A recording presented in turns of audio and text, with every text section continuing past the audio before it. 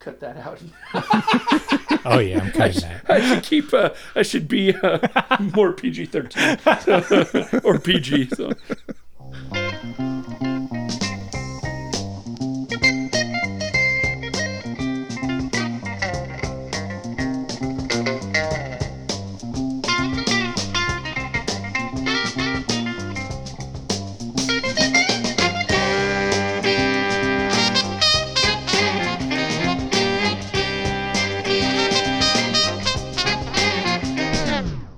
Welcome to I'd Buy That for $1, a podcast about inexpensive, common, and underappreciated records that are waiting to be rediscovered. I'm your host, Sean Hartman, and I'm just another lonely gatekeeper searching for a keymaster, if you know what I mean. Well, I'm co-host Jeremy, and I just wanted to let you guys know rockin' on makes me feel good. Oh, yeah. Just saying. Combining different parts of the career of the featured artist. Yeah. Fantastic, Jeremy. I am co-host Peter Cook, but for this episode, I would prefer to be called Dr. Peter Venkman. Deal. And I am Ike Turner, and I need you to know, when you're going through school and love, don't call me. I had at one point I had considered trying to combine all of the 3 songs in a row on the album that we're talking about today that have love in the title into like a big amalgamation, but I didn't go there. I went the easier route. I'm glad I didn't, so then you could at least play on that. There you go. Yeah. Welcome, the teacher. Yeah. Welcome back, Ike.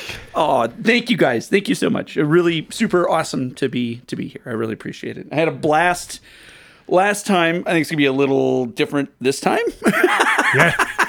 You were on talking about new shoes before. Yep. We had a great time with that episode. You were brave enough to reach out to New Shoes and have them listen to and love the episode. Yeah, they were so cool. They wrote back, and John Smith, wrote back. Actually, they both did at one point, but it was very, very sweet. And they were like, you got a couple things wrong, but this is the best history of our band we've heard. And I was like, oh, wow, that's really sweet. So yeah, it was cool. So. Yeah, it sounded like they had maybe listened to it more than once even. Yeah. So glad we can do that. And who are you here to talk about today, though? Oh, we're here to talk about a radio or Ray Parker Jr. record that we have here. It's called Rock On, and pretty excited to talk about it. It definitely is a mood record, if you ask me, a vibe album, as my kid would say. And stoked to talk about it.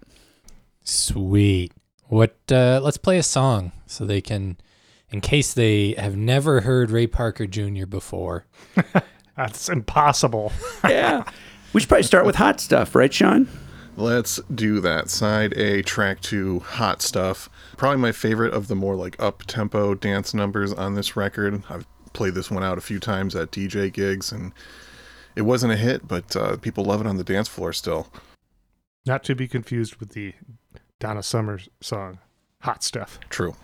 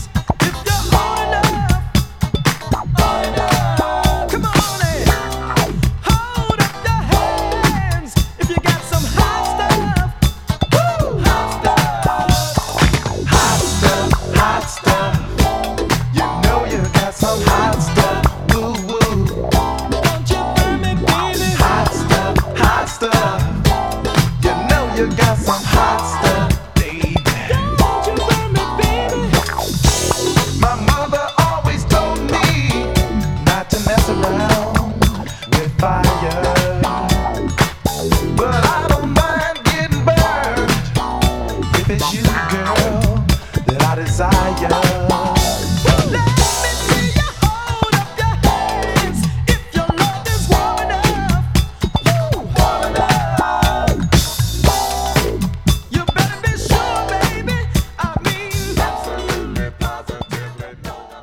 It is impossible not to dance during that.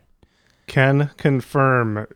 Jeremy, Ike, and I are all in the same room, and we were getting down here. It was a dance party. That's true. My dog Socrates even joined in with True. dancing. Sean, were you dancing? Yeah, it's an undeniable groove, and I'm a little surprised they didn't pick that one as one of the singles for this album. It seems like it has hit potential, but what do I know? Yeah, you've only listened to like 25,000 records. What do you know, Sean? True. So, we're going to talk about the great Ray Parker Jr., a musician who's got to be one of the most underrated musicians. I mean, everyone knows this guy's name for an obvious association. You know, he wrote the Ghostbusters theme, in case you weren't aware. And performed it. And performed it, and Bustin' makes him feel good, you know? He's that guy. But the reality is that Ray Parker Jr. is so much more of an important musician than just being a kind of goofy 80s one-hit wonder. In fact, he's been the man behind the hits for a long time before the Ghostbusters theme song. And in fact, he was considered by many of his peers to be the greatest rhythm guitarist of all time. Jeez. Yeah, he's got those like funky, choppy guitar things he does that sound almost computerized because they're just so on. Yeah, like Nile Rodgers. Yeah. That dude's right hand is unbelievable, you know, so totally agree.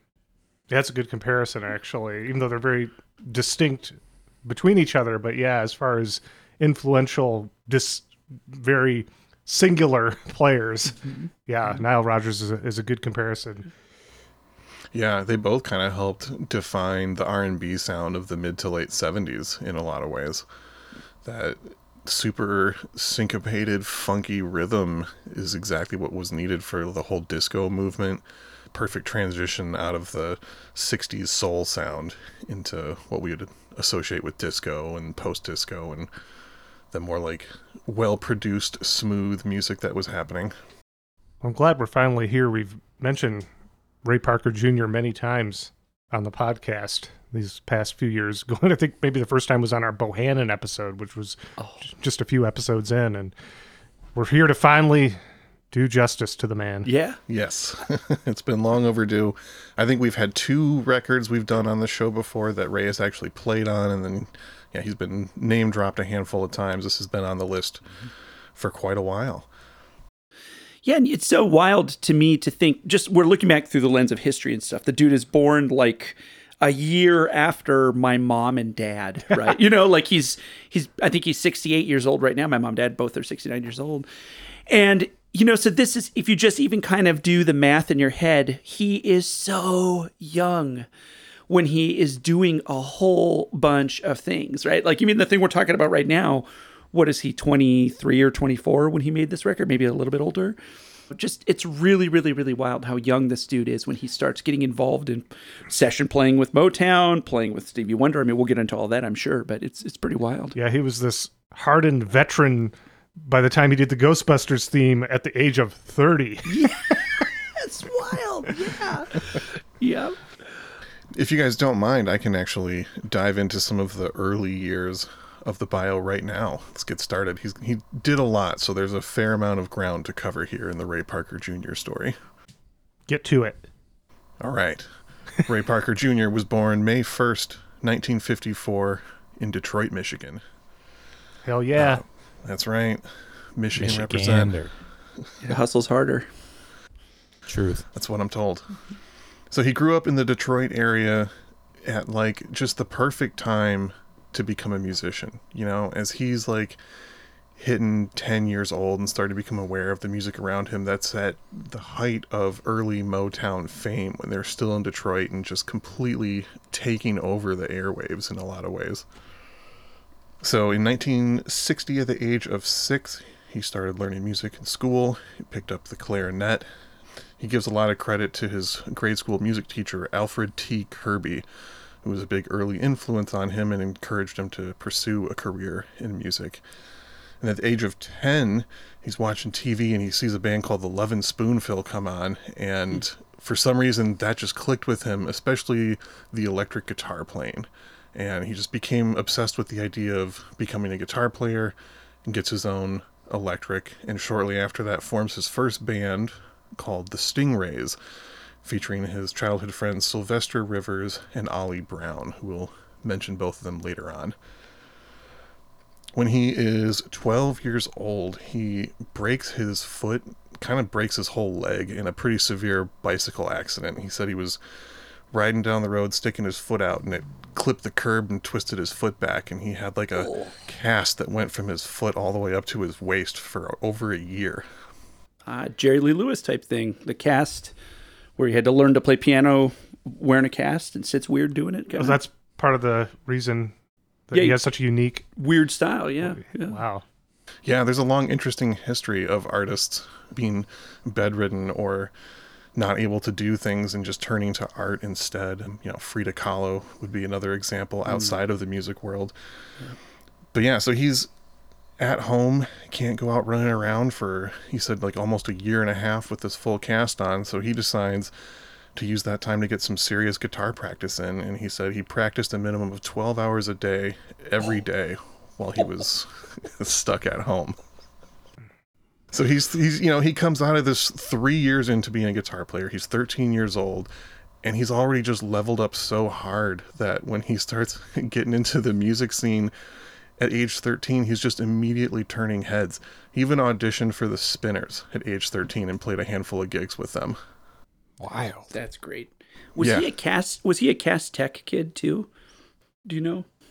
I'm not sure. I didn't write down the names of the schools. The schools that Cast Tech in Detroit was that really was like a clearinghouse for all of the big names that came out of Motown, but I don't know how many came out of them in the 60s, you know, the sort of the next generation. So, but it was, and it really wasn't, it's not too far from Hitsville too, that Cast Tech High School. They apparently just had this ungodly music director there who really churned people out of, you know, really high quality. So yeah, it's always interesting to think about. It seems like a lot of times in these famous music scenes like Detroit in the 60s, you know, there's labels that you can point to, and there's, you know, things in society and just like the general shifts of population that can contribute to these music scenes. But sometimes it's also a handful of like really dedicated teachers that are just inspiring a whole generation of kids in these places.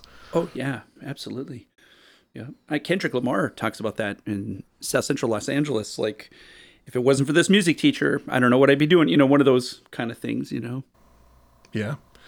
So another big thing that happens at age 13, this is the summer of 1967. Do you guys know what happened in Detroit in the summer of 1967?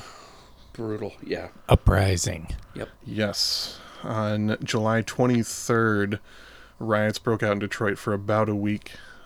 They're remembered as one of the most violent and bloody uprisings in U.S. history. Something like 50 people were killed and like 1,200 were injured or more than that.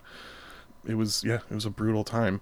And Ray is a 13-year-old kid still going to school in the middle of all of this.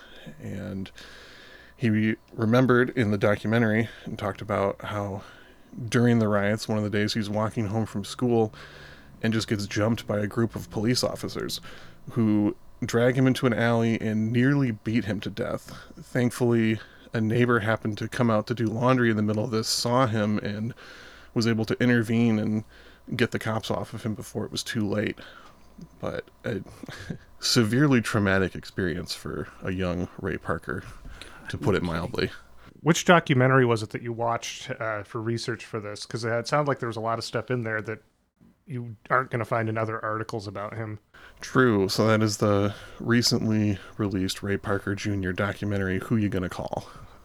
Which was honestly pretty good. I've watched a lot of terrible documentaries in research for episodes over the years, and I would give that one at least a B+. Oh, excellent.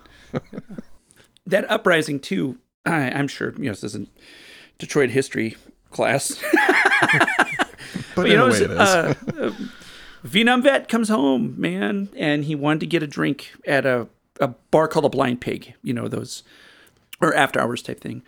And that's where it started. You know, like it It's just the inconsistency in ideology, like even going as far back as you possibly can, in America at least. But then even in 1967, I mean, a dude came home from Vietnam serving 2 tours, and then this is it. So it was really nuts. I did look it up, and Parker attended Cass Technical High School in the 10th grade. Wow. Oh, great. Oh, well, that's good to know. Yeah. Yeah. So carry on, Sean.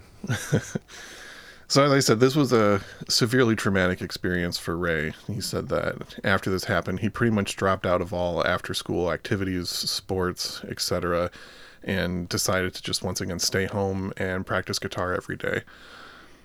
The thing I kept thinking about in reading this story and doing the research is that, yes, Ray has and had an undeniable talent and drive for music. But it wasn't just that, it was also the pivotal years of him coming up. Music was like the only thing that made sense to him in some very troubled times. One of the quotes from the documentary was him saying that during this time when he was staying home and practicing to like stay safe, basically, he knew that guitar would be the only way out of this craziness. And he just kind of viewed like getting good at music as his only real lifeline at that point. Either you can rock or you got a wicked jump shot. In many of those cases, yeah, absolutely. Yeah. Mm-hmm. Man. All right, well, that's the heaviest part of the bio. So let's go ahead and jump back into another song, and then we'll get into some more of the success that came for Ray just after this. The next track we're going to hear is You Can't Change That. This is the only real hit off of the record. It went to number 3 in the R&B charts and number 9 in the pop charts. Also, I want to note that Ray is not the only one doing lead vocals on here. He's got the more lower-pitched vocals, and then member Arnell Carmichael is the one doing the hook and the kind of higher-pitched vocal elements of this song. So here we go. This is side A, track 3.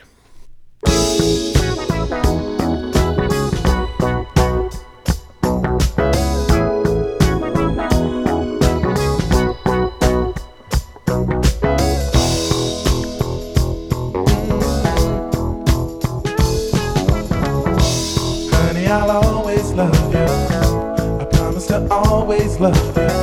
'Cause I think the whole world of you, and you can't change that. No, no. There's nothing you can do or say. I thought about this for many a day, and my mind's made up to feel this way, and you can't change that. 'Cause you're the only one I love, and you can't change that. You're the only one I need. Change that. You're the one I love. You're the only one I love, and you can't change that. You're the only one I need, and you can't change that. Now you can try if you want to. You can change your telephone number, and you can change your address too. But you can't stop me from loving you. No, you can't change that. No, no. You can change the color of your hair, and you can change the clothes you wear, but you'll never change the way I care. No, you can't change that. 'Cause you're the only one I love, and you can't change that. You're the one I love. You're the only one I need, and you can't change that. You're the only one I love, and you can't change that. So there might be differing opinions on whether Hot Stuff sounds like a single or not, but that one definitely does. It makes sense that that was a hit. It's such a catchy song. It's so funky. Undeniably catchy. Absolutely. Yeah, I found out when I checked out this album that I was aware of more than one Ray Parker Jr. song. Yeah. 'Cause I knew that song. I have heard that song playing at a grocery store. That I shop at all the time, and it was like, it was really interesting. It was like, oh well, that makes sense, Yeah. It was like one of those kind of things that sort of came together. I didn't know who sang that song before listening to this record, so. Radio. Yeah, it's got that good mix of the hard funk and the smooth sound that we've talked about recently. Thinking about like Heat Wave, or Slave, bands like that. Ray was one of those guys that could just nail that combination really well. Yeah, there's definitely the Detroit influences all over that chorus, especially. 100%. So before we dive more into this bio, I'm curious what everybody's like history with radio was. Anybody listen to this record much before doing this episode, or do you know much about Ray aside from the obvious? You showed this to me a few years back, Sean. All of my DJ gigs I've ever done were just ones where Sean was doing a DJ gig, and he like sends me a text like, "Hey, you want to come spin while I'm doing this?" And I like show up with some records, and it was one of those. And I think Sean and I got in a competition of like who was gonna play like the dancier jam, and Sean busted out this record, and he won. And this was also my like first exposure to this record, and I hadn't even connected Ray Parker Jr. Ghostbusters. Like I just knew the Ghostbusters song. So Yeah. you introduced it to me years back during that dance-off competition, Sean. Oh my God. Love that. This just happened just now. It just occurred to me that the spelling of radio is a play on Ray Parker's name. So that shows how much thought I put into this previously. I knew the song that we just listened to, and I knew the Ghostbusters theme. I didn't know there was even a connection between those two songs. I've long known that Ray Parker Jr. did a lot more than Ghostbusters and played on a ton of records as a sideman. But yeah, I don't have a whole lot of history with him. I've really enjoyed this record, listening to it 3 or 4 times the past couple days, though. Yeah. With the record itself, no, I haven't, not very familiar. I think when we started talking about this a little while ago, I listened to it a few times and very much enjoy it. But with him himself, yeah, I do a little something in a class I teach, the history of rock and roll, where I will show a clip that I'm assuming Sean will talk about here, which is Stevie Wonder playing on Sesame Street. And it is a ripping version of Superstition. And I will, point to a person playing guitar, and I'll ask the students, like, do you guys know who this is? And I recognize him because I'm old. And, my job is to teach history of rock and roll. But so, and then I'll immediately cue up, Ghostbusters theme song. I was like, it's the same person, but about half a decade apart or a decade apart. And that's still relevant to students now? Like the Ghostbusters theme is still... The Ghostbusters theme song, yes. 0% of people have ever been able to identify him. So I don't want to be one of those kind of like, do you guys know? Like, I don't like that, but it's just really trippy to see such a young person playing. And it's in the clip, if I'm remembering it right, it's 3 guitar players in a row, and they're all playing something different. Like they're all playing distinct parts. And when you listen to the record, you're like, oh yeah, there's 3 weird little things going on there. So that, and then as you guys have noted too, and I know Sean will go into, is just many of the long storied side players and session musicians and live musicians in the Motown tradition. There's one really, really, really weird one that's an interesting story, and that's the story of Tommy Chong, who was a guitar player from Motown, Tamla Motown, for a little bit, claims to be the person who actually discovered the Jackson 5, Michael Jackson, the Jackson 5, has the story about seeing them play where they're playing this big review in Chicago, running out to a payphone and being like, almost like Back to the Future. Like, you gotta hear this. Yeah, my cousin Chuck, You said Tommy Chong? Tommy Chong. Like Cheech and Chong? Absolutely. Hey, man. Absolutely. He came from, British Columbia or Vancouver, came into the United States. He had, at one point, I think 2 marriages going at the same time. He has a pretty gnarly history. Both those guys have interesting backgrounds. I know Cheech Marin was Karen Dalton's roommate at one point. Yeah, which is nuts. Dodged a bullet there, maybe literally. But there's a bunch of stuff with that. And then Tommy Chong, Motown signs Jackson 5, and the first press release is discovered by Diana Ross. So he's always been slightly bitter.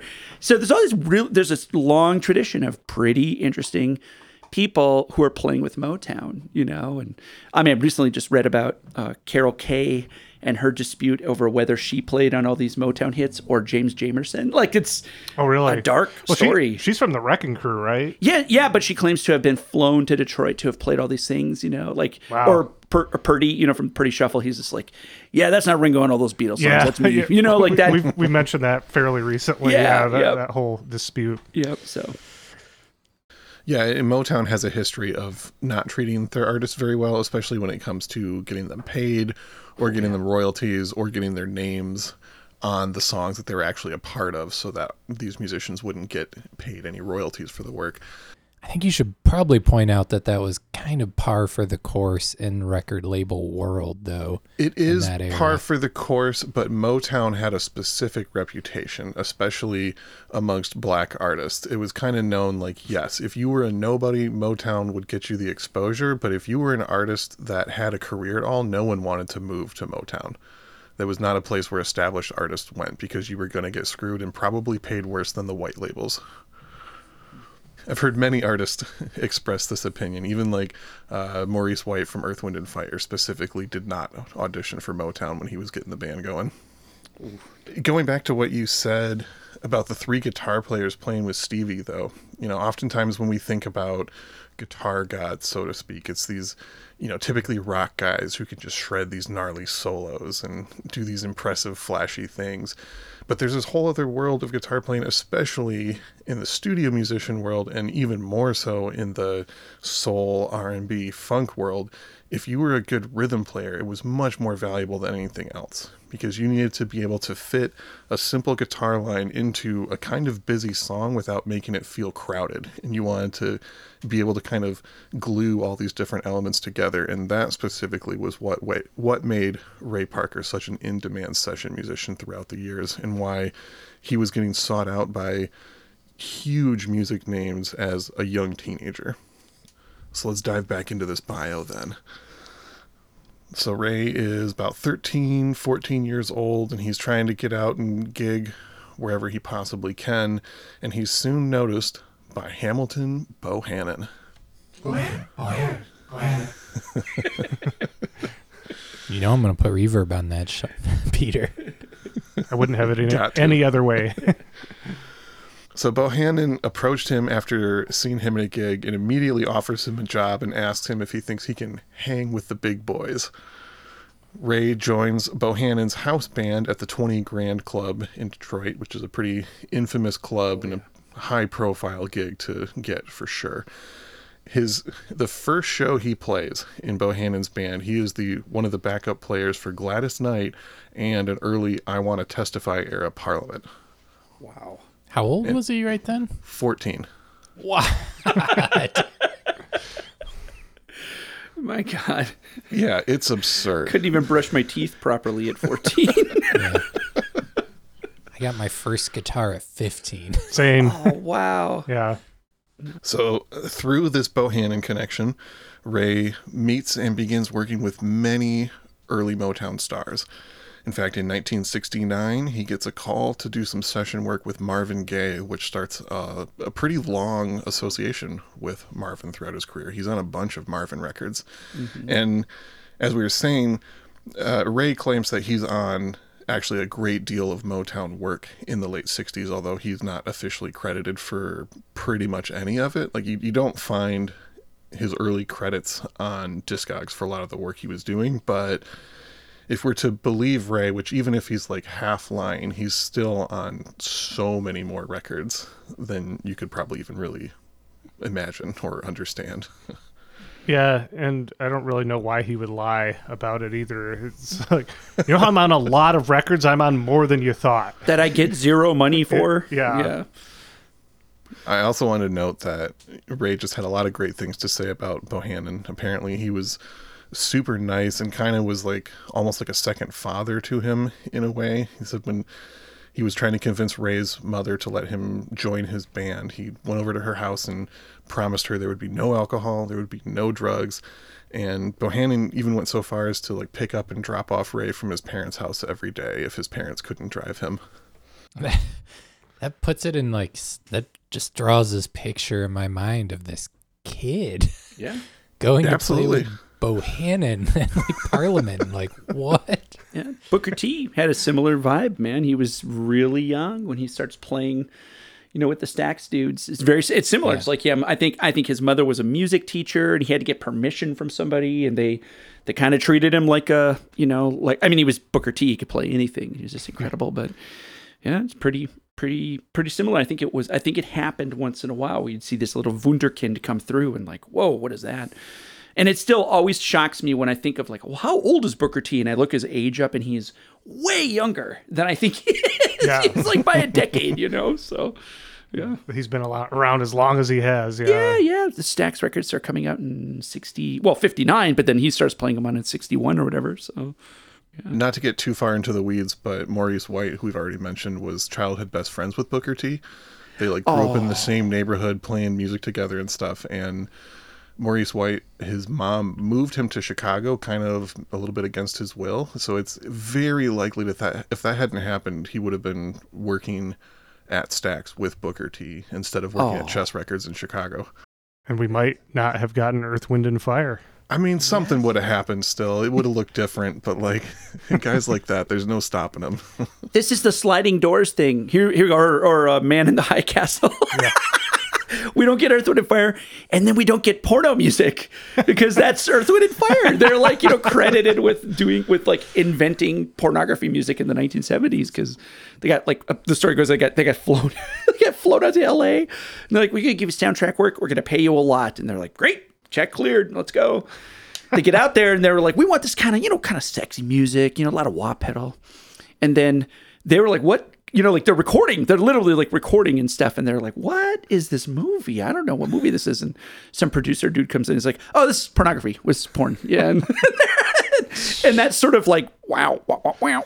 You can put that right on Earth, Wind, and Fire. So yeah, then Bush doesn't get elected. 9/11 doesn't happen. Andrea Dworkin gets her way. So much for the true heads out there. So where were you at, Sean? All right, so we mentioned his early band, the Stingrays. Both members of that band also went into the music industry, and one of them, Sylvester Rivers, who we mentioned, had gotten a job working for Invictus Hot Wax Records, and after a little while, he's able to get Ray an audition at the label. For those who are not familiar, Invictus and Hot Wax was a group of Detroit labels founded by the songwriting team Holland Dozier Holland, who had left Motown in 1969 over royalty disputes. No. So he gets an audition session working with them, and he said that he knew he was in when they kept asking him to do overdubs, and by the time he'd done 4 different overdub guitar parts, he was like, man, if they didn't like me, they would have kicked me out by now. I'm in. So he's hired as the house guitarist and claims to have performed on the majority of the label's records. That includes bands like Honeycomb, Frida Payne, Laura Lee, 100 Proof Aged in Soul, and Chairman of the Board. So this is the early 70s, and he's just laying down tons of funky Detroit-style hits, often uncredited, again. And 16, 17 years old. Yep. Incredible. All right, so this is a good story. In 1972, Ray gets a call from Stevie Wonder. At this point, Stevie's album Music of My Mind is Ray's favorite album of all time. He listens to it all the time, and he just kind of assumed that his friends were pranking him because they know he's so obsessed with Stevie's music, and he hangs up the phone. Yeah, so he hangs up the phone on Stevie Wonder. Yeah, Stevie calls him back a few more times. Ray keeps hanging up on him. Ray's getting pissed. He's cussing out Stevie Wonder on the phone, thinking he's just somebody who's annoying him. And then he picks up the phone again and he hears, hey, this is Stevie. It's not a joke, and if you hang up on me again, you're going to get punched out. I know people in Detroit, too. Nice. So, wow. And then Stevie proceeded to play over the phone the opening bars to Superstition, and Ray just immediately was like, oh my God, I hung up the phone on Stevie Wonder multiple times. Oh my goodness. Despite all this, Stevie hires him without even an audition. He just knows he's that good. And also, Bohannon had been hyping him up to Stevie the whole time. So he's hired without an audition, immediately gets flown out to the studio to record some tracks for Talking Book, does the Sesame Street session that you mentioned, and then hits the road opening up for the Rolling Stones. With Stevie Wonder. He's 18, yeah. Playing with Stevie Wonder, playing with the Rolling Stones at age 18. Strapped to a rocket. In 1972, also, that's the Exile on Main Street tour. Oh, yeah. Wow. You're right. It would be right in that time frame. I can't say the word. The old film, Pennebaker film, Sea Sucker Blues Cocksucker tour. Blues. Peter said it. I didn't say Toilet it. mouth, Peter. Yeah, that's a fun. That documentary is the Sallow of rock documentaries. That is its notoriety. Yeah. So Ray has said that Stevie Wonder was a massively important mentor to him at this point. Stevie literally taught him how to be a songwriter, how to properly arrange music, and gave him also some incredibly valuable tips on how to succeed in the music business and, how to just kind of work the business angle of things, get your name on the label more often, get those residuals, etc. Yeah. Yeah, it's a good thing he didn't hang up again on Stevie. Yes. That also would have led to Bush not getting elected and no 9/11. The webs we weave. So Ray's only in Stevie's band for about a year, which is apparently Stevie's like maybe even still a little mad about that, because I guess Stevie's approach is if he hires you for his band, it's like getting hired into his family, and he wants people to stay in his band for as long as possible. He's got guys that have been with him for 45 years or more. So Ray's only in the group for a year, and then informs him that he wants to leave so he can move to the West Coast and start working on a solo career and try and become famous. Yeah, Ray's obviously ready to take on the world at this point. He's like 18, 19 years old. He's been at it for 5-6 years professionally. Yeah, like a Jackson Brown thing, like 16 when he's helping Nico out or something, Yeah, and with the amount of success that he's already had at this point, why would you settle? It's like you know that you're a talent. People want what you've got, so take it as far as you can. So Ray moves to the West Coast. He said that he would just like set up a guitar and amp outside of studios and wait for people to show up and then like block the door and make them listen to his songs to try and get jobs. Just intensely persistent stuff. But the thing is, he's so freaking talented that most of the time these people are like annoyed, and then they hear him play and they're like, actually, wait a minute, come on inside. Like, we can use this. So his first big connection in the West Coast is getting to meet the producer Gene Page, who's a pretty legendary arranger and producer in the music business. And Gene is able to get him quite a bit of work. Most importantly, introduces him to a guy named Barry White. Oh, here we go. In fact, Ray was in the studio on the infamous day when they recorded You're the First, the Last, My Everything, Can't Get Enough of Your Love, Babe, and Love Theme all in a single session. That's a Dolly Parton type day there, man. Holy cow. Just massive hits all in one day. And Ray's there as, a not insignificant part in the creation of this music. So from there, as you can imagine, Ray just quickly becomes one of the most in-demand session musicians on the West Coast. Over the next 5 years, you can find him playing on over 150 different records. And this is all before Radio releases their first album in 1978. Yeah, Union Scale was really good back then. Like that, those people were often times like that was the sort of secret for them was like, nah, we're making more money than the actual rock stars because managers aren't taking our cut. And, if you need me here an hour longer, that's going to be 3 times the amount of money. Like that's very, very good money that he's making. Yeah.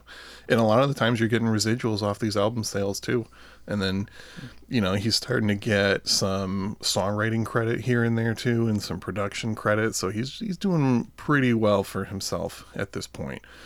A short list of the musicians he worked with during these years includes Stanley Turrentine, Lou Rawls, Freddie Hubbard, Bill Withers, Aretha Franklin, Leon Haywood, Herbie Hancock, the Blackbirds, the Carpenters, Boz Scaggs, Aquarian Dream, and many more. Hot list. Very hot much so. list. And I thought he then, played on a Jean-Luc Ponty record too at one point. I remember reading that in some liner notes. I could be wrong, but It's entirely possible. Like I said, it's a huge list of stuff he's officially credited for, and who knows how much other stuff he was on that has just been kind of lost in the details. I just ran my finger along the spine of one of the shelves of Jeremy's here, and I bet you I touched an album that Ray Parker Jr. is on. Probably touched a couple of them. Yeah. The two albums we featured before that Ray was on was Michael Henderson's Going Places. R.I.P. Michael Henderson. We just lost him a few days ago at this point. yeah. Yeah. And then he, of course, also played on Cheryl Lynn's self-titled album. Oh, wow. As I said, he's coming up as a songwriter during this time as well. A few of the hits that he wrote for other people include one of the first big hits for Rufus and Shaka Khan, You Got the Love, in 1974. That was all Ray Parker Jr. He also wrote a big hit for Barry White called You See the Trouble with Me from 1976. He co-wrote the song Doin' It with Herbie Hancock on his Secrets album in 1976. Ray had a good story for when he got called in to work with Herbie. It was like the first serious jazz musician he was working with, and he thought he was going to be kind of out of his element. He's trying to work on his jazz chops. He's like, this is so many more notes than I'm used to playing. he gets there hoping he can, hang with the serious jazz guys, and Herbie's like, I don't want you to play all those notes. Like, when I make a jazz record, I hire jazz musicians. I'm hiring you for the rhythm. I knew who I was getting when I asked for Ray Parker Jr. He was also the uncredited writer of Leo Sayer's biggest hit, You Make Me Feel Like Dancing. Oh, wow. He was in the studio. The band was trying to work on music. It wasn't happening. Ray just is like giving him some tips, shows him how to play this song, and before he knows it, it's a Grammy-winning, like, multi-million selling hit that he got zero credit or money for. Yeah, and you probably have to think with how much he was doing, he probably didn't think anything of it at the time. It was probably like... Just Tuesday. Yeah. Yeah. Yeah, he said that was the big wake-up call for him. Because, in some ways, to him, it's just playing these simple little funky guitar lines. It's what he does all day long. But the reality is, he's got an amazing talent that's highly in demand and is successful at that point. So he said that was a wake-up call that made him become a lot more careful about who he showed what and like how much he gave away for free. Like, really kind of understood his value at that point and tried to protect it as much as he could. It's not to jump ahead or, this is stating something that most people know, but it's interesting that then he got sued for his biggest hit, replicating another song. Huey Lewis, right? Yeah. Yeah. I Want a New Drug? Was that the one that they said he plagiarized? Yeah. Yeah.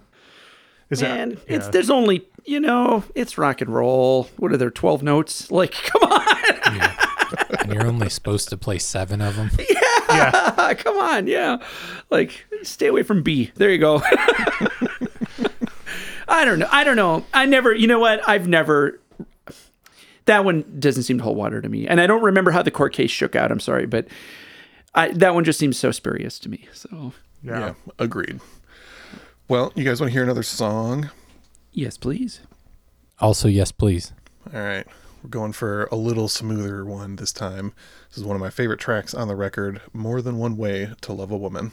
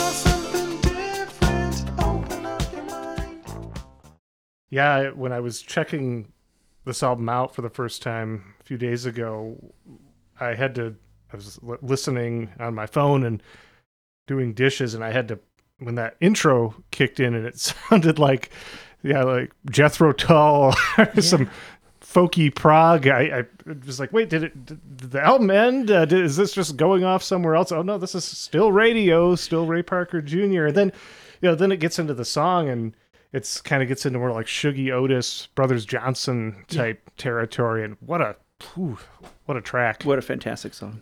I did too. I was like, it didn't, I mean, I knew where I was on the record, but I was like immediately for like, Steve Howe, like Fragile. Like, I mean, it was just really, the intro was, put me in that frame of mind. Finger picking and acoustic. No, fantastic cut. And, I don't know. I mean, I'm convinced of this guy's talent, Sean. Good. I'm glad I could convince you at least. It's all been worth it now. He's more than just Ghostbusters. Officially. You've heard it here first, folks. Yeah. Yeah, and one thing I wanted to point out, this is kind of easy to lose this many decades removed from the music, but Ray had a little bit of reputation as being kind of a progressive, almost feminist songwriter in funk music. I mean, you think about how many funk songs are written by men from a very like male-centered perspective and are a little cringy.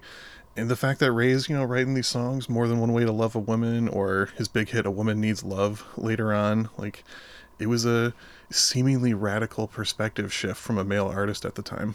It must be those guys named Ray Davis, known for writing feminist perspectives. Yeah. Ray Parker Jr. Yeah. I don't know about Ray Charles. Billy Ray Cyrus. We've cracked the code. Well, tell us about when is this record from? Okay, so we brought him up to 1978. Radio forms. They released their first self-titled record. They had a big hit with the song Jack and Jill. They got signed to Arista Records, by the way, which means they were signed by Clive Davis. Mm-hmm. Which I've got nothing bad to say about Clive on this episode, or at least in relation to Ray Parker. As we've said before, he's one of those guys that if you got on his bad side, he was a monster, and if you fit the mold of what he thought an artist should be, he could be your best friend, as long as you kept having hits.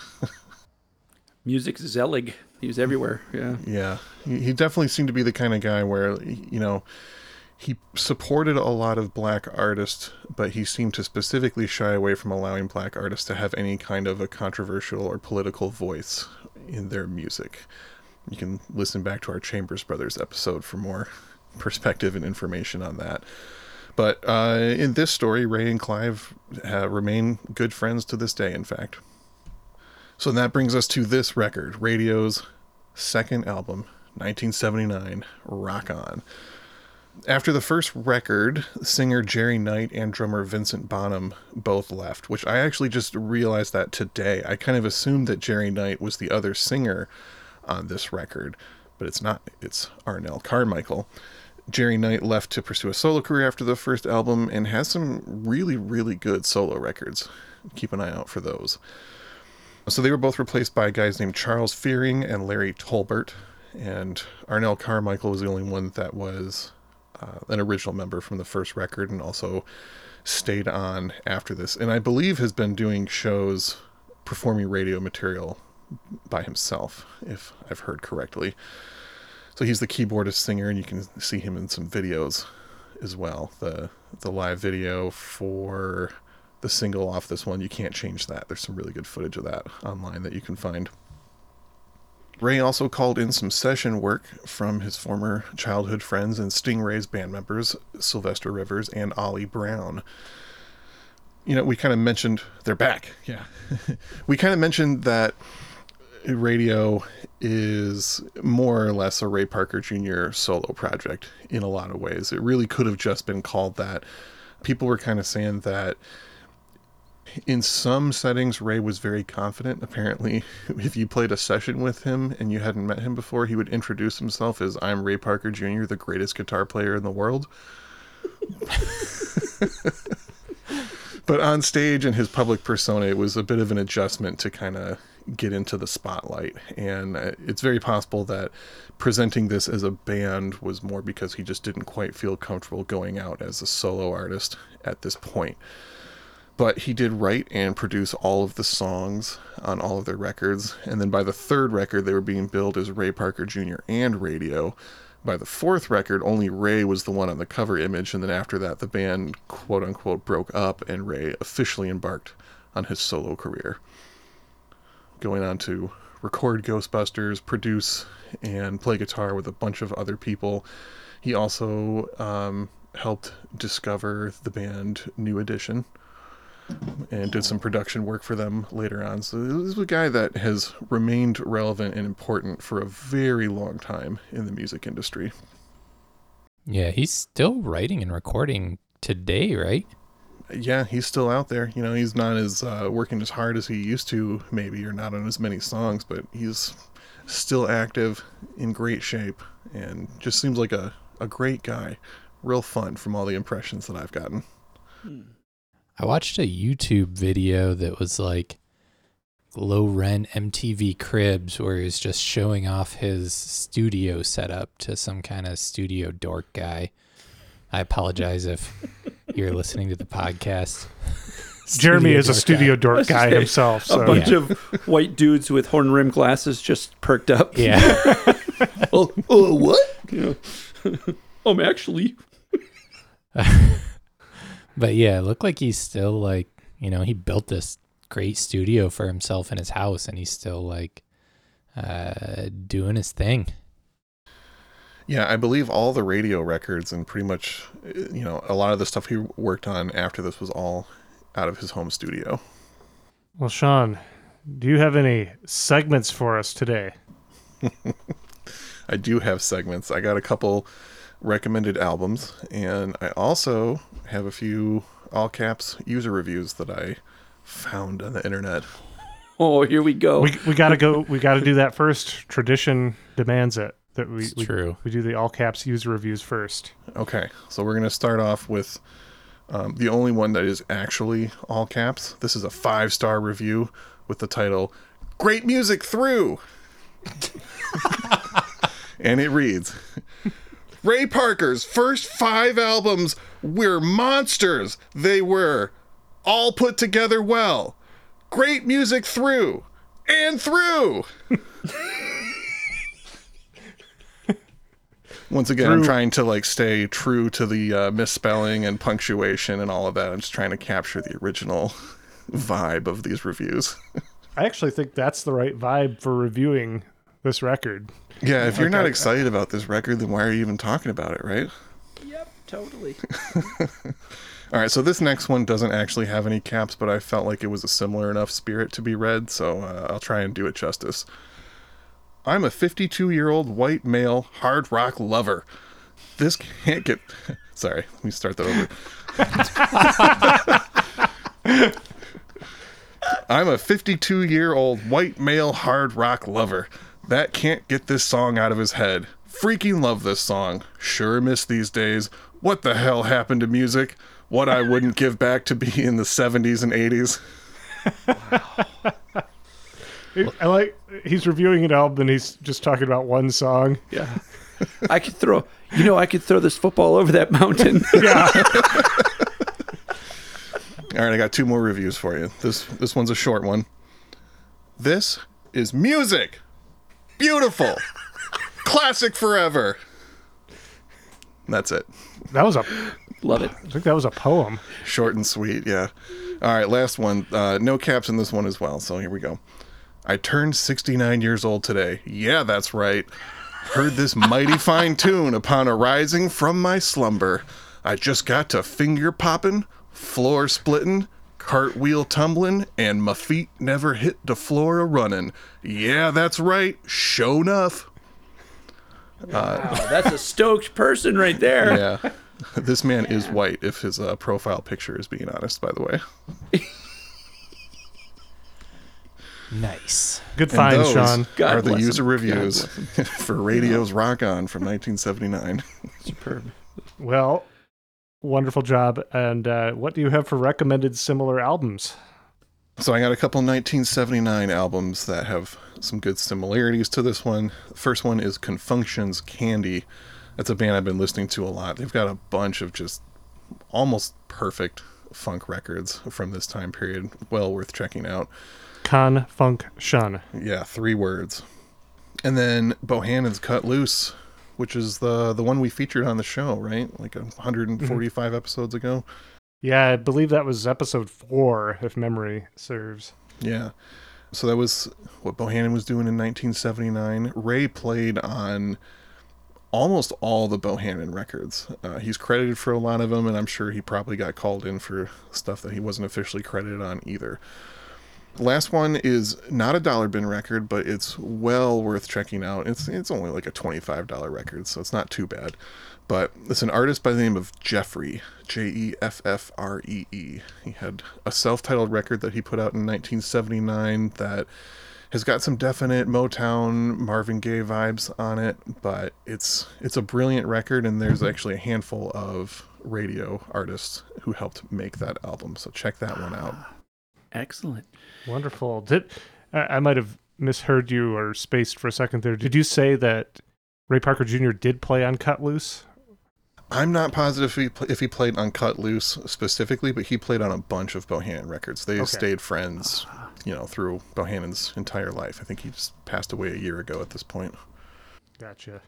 It put me in the frame of mind of this one Christmas I had. My grandmother gave me a Commodore's tape and a Maze tape for Christmas. Now, how my grandmother knew to buy those, I have no idea. My suspicion is she went to the record store and said, can I have 2 tapes for my son who's 9? But it was this Maze record called Can't Stop the Love that it for whatever reason, maybe I'm just compartmentalizing them the same, but it had a similar vibe. And that Maze record comes out a little later, comes out in 1980. I was 85 when I was 9. Mm-hmm. And I know they have records before that and stuff, but that one, was like, these 2 could play back to back, that type of thing. Yeah, Maze featuring Frankie Beverly. Yes, absolutely. One of the all-time great lead singers, really. I would love to do a Maze record on this show at some point. Oh, call you boy if you do. I got some opinions. Now I know. Yeah. Oh, yeah. There you go. See a season 4 appearance. Oh, again. Oh, people are they're gonna turn the dial on the radio. Yeah. Well, Ike, do you have anything that you would like to plug that you've, coming up, anything that you've been up to that you want to plug while you're here with us? Boy, plugging. Well, 2 things. I don't know when this airs, but it'll be about 2 weeks from now. Okay, so you'll miss this thing that's happening next week. That is truly one of the most insane things I'll ever be involved with in my entire life. I am going to be serving as the roll troll at this music festival in Minot, North Dakota. And I'm going to be helping out serving caramel rolls to people out at the Air Force Base and then at, I think, unhoused folks and stuff like that. And I'm really excited, and I have to dress like a troll to do it. So I'm pretty stoked on that. And that's, going to take me back to North Dakota. And then, a band I'm in called Wowza Kalamazoo just put out a new album. Yes. Yeah, that is worth checking out. That's on Bandcamp. And if you search Wowza, WOWZA in Kalamazoo. Yep. Yeah, that is a wild record. Oh, thank you. Yeah. I'm really proud of that one. Yeah, that was one of those rare cases in my life where it was like, we made the album we set out to make, and it's about 70% of it is improvisational, and I'm very, very proud of that. I love creating on the spot, and yeah, I'm stoked on that one. So those 2 things, and then there's shows coming up, and everybody's always got a million plans. So, but those are the 2 that are stoking me out now. So, very cool. Well, I'm sorry I won't get to witness this North Dakota roll thing. I'm sure there's going to be video footage. But definitely encourage listeners to check out Wowza in Kalamazoo, as well as Out, O-U-T, Thank you. Yeah. which you can find. Another band I play in here. I love it. Rockin' ass band. Oh, thank you. And New Standardsmen with former guest Bob Bucko Jr. He and I we're like the Ray Parker Jr. And let me see if I can. And Jeff Porcaro for New Standardsmen. Jeff Porcaro from Gardening Accident. Jeff Porcaro. Yeah. from Toto. Yeah, that's right. Yeah.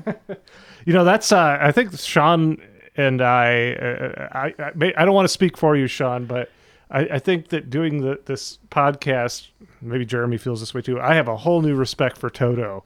Oh, yeah, definitely. Ringers played on everything. Yeah. Yeah. And, Ray was playing on a bunch of records with the Toto guys around this yeah. time. They're all West Coast session musicians. So they were, in friendly competition at all times. Totally.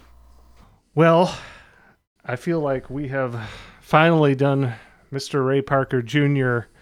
A fraction of justice. We kind of glossed over the last 30 years of his career, but we only got an hour here. Yeah, this honestly probably could have been 2 episodes if we really wanted it to be. There's more stories to be told. The documentary is great. There's tons of interviews, some great stories from the 80s part of his career too, but there wasn't time. And, the main point here was to let people know how important he was way before Ghostbusters even happened. Hard to believe, but it's true. It's true. And, the thing that I think is cool is it would be so easy for Ray to get bitter about only being known as this kind of goofy one-hit wonder guy, but he just loves it. He loves the attention from the fans. He loves that people, come up and talk to him all the time. He said he, like 2 or 3 times a month, will just go and hang out next to his star on the Hollywood Walk of Fame and just take pictures with fans and have a great time. That's cool. And he said he never gets tired of just random dudes walking up to him and just saying, "Who you gonna call?" I watched another YouTube video of Ray Parker Jr. where it was like a Ghostbusters convention from sometime in the past 10 years, and he just ripped out like a 20-minute long like Fish Jam version of the Ghostbusters song. Wow. And he was so just cool. into it. Yeah. He needs a miracle. Yeah. That's pretty great. Okay, I have just a couple real quick last notes, final thoughts before we sign off. But Ray's star on the Hollywood Walk of Fame is actually touching John Denver's. Oh. Interesting association. And believe it or not, Ray is actually terrified of the dark, and by association, he is afraid of ghosts. Interesting. He always sounded genuine on the song. Yeah. I know.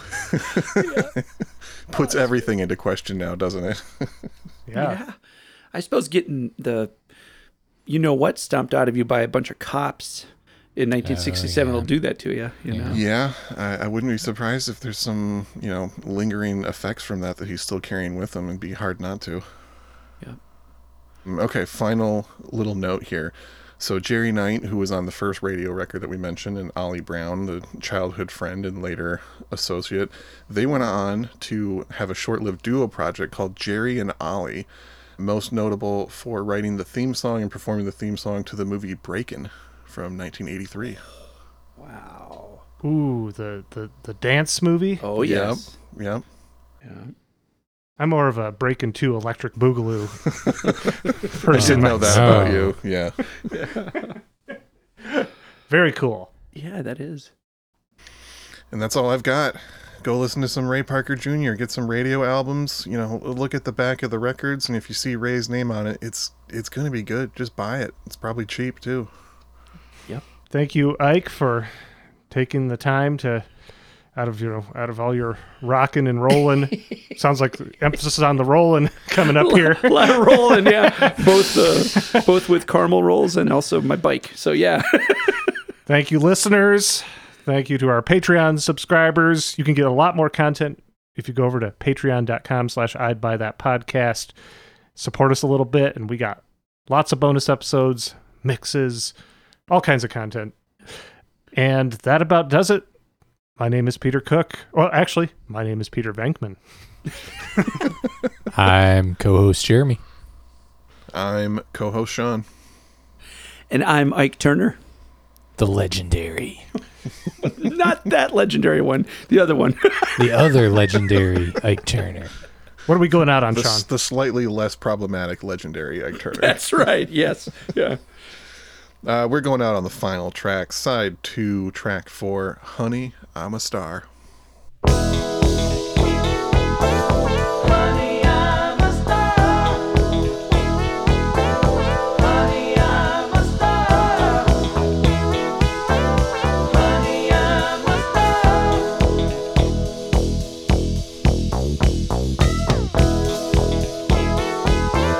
Honey, I'm a star. Honey, I'm a star. Honey, I'm a star. I play the music that makes people wanna dance. And I write the words that makes a woman wanna romance. And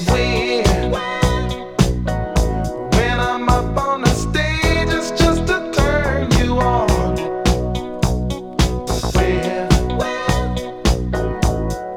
Without your love,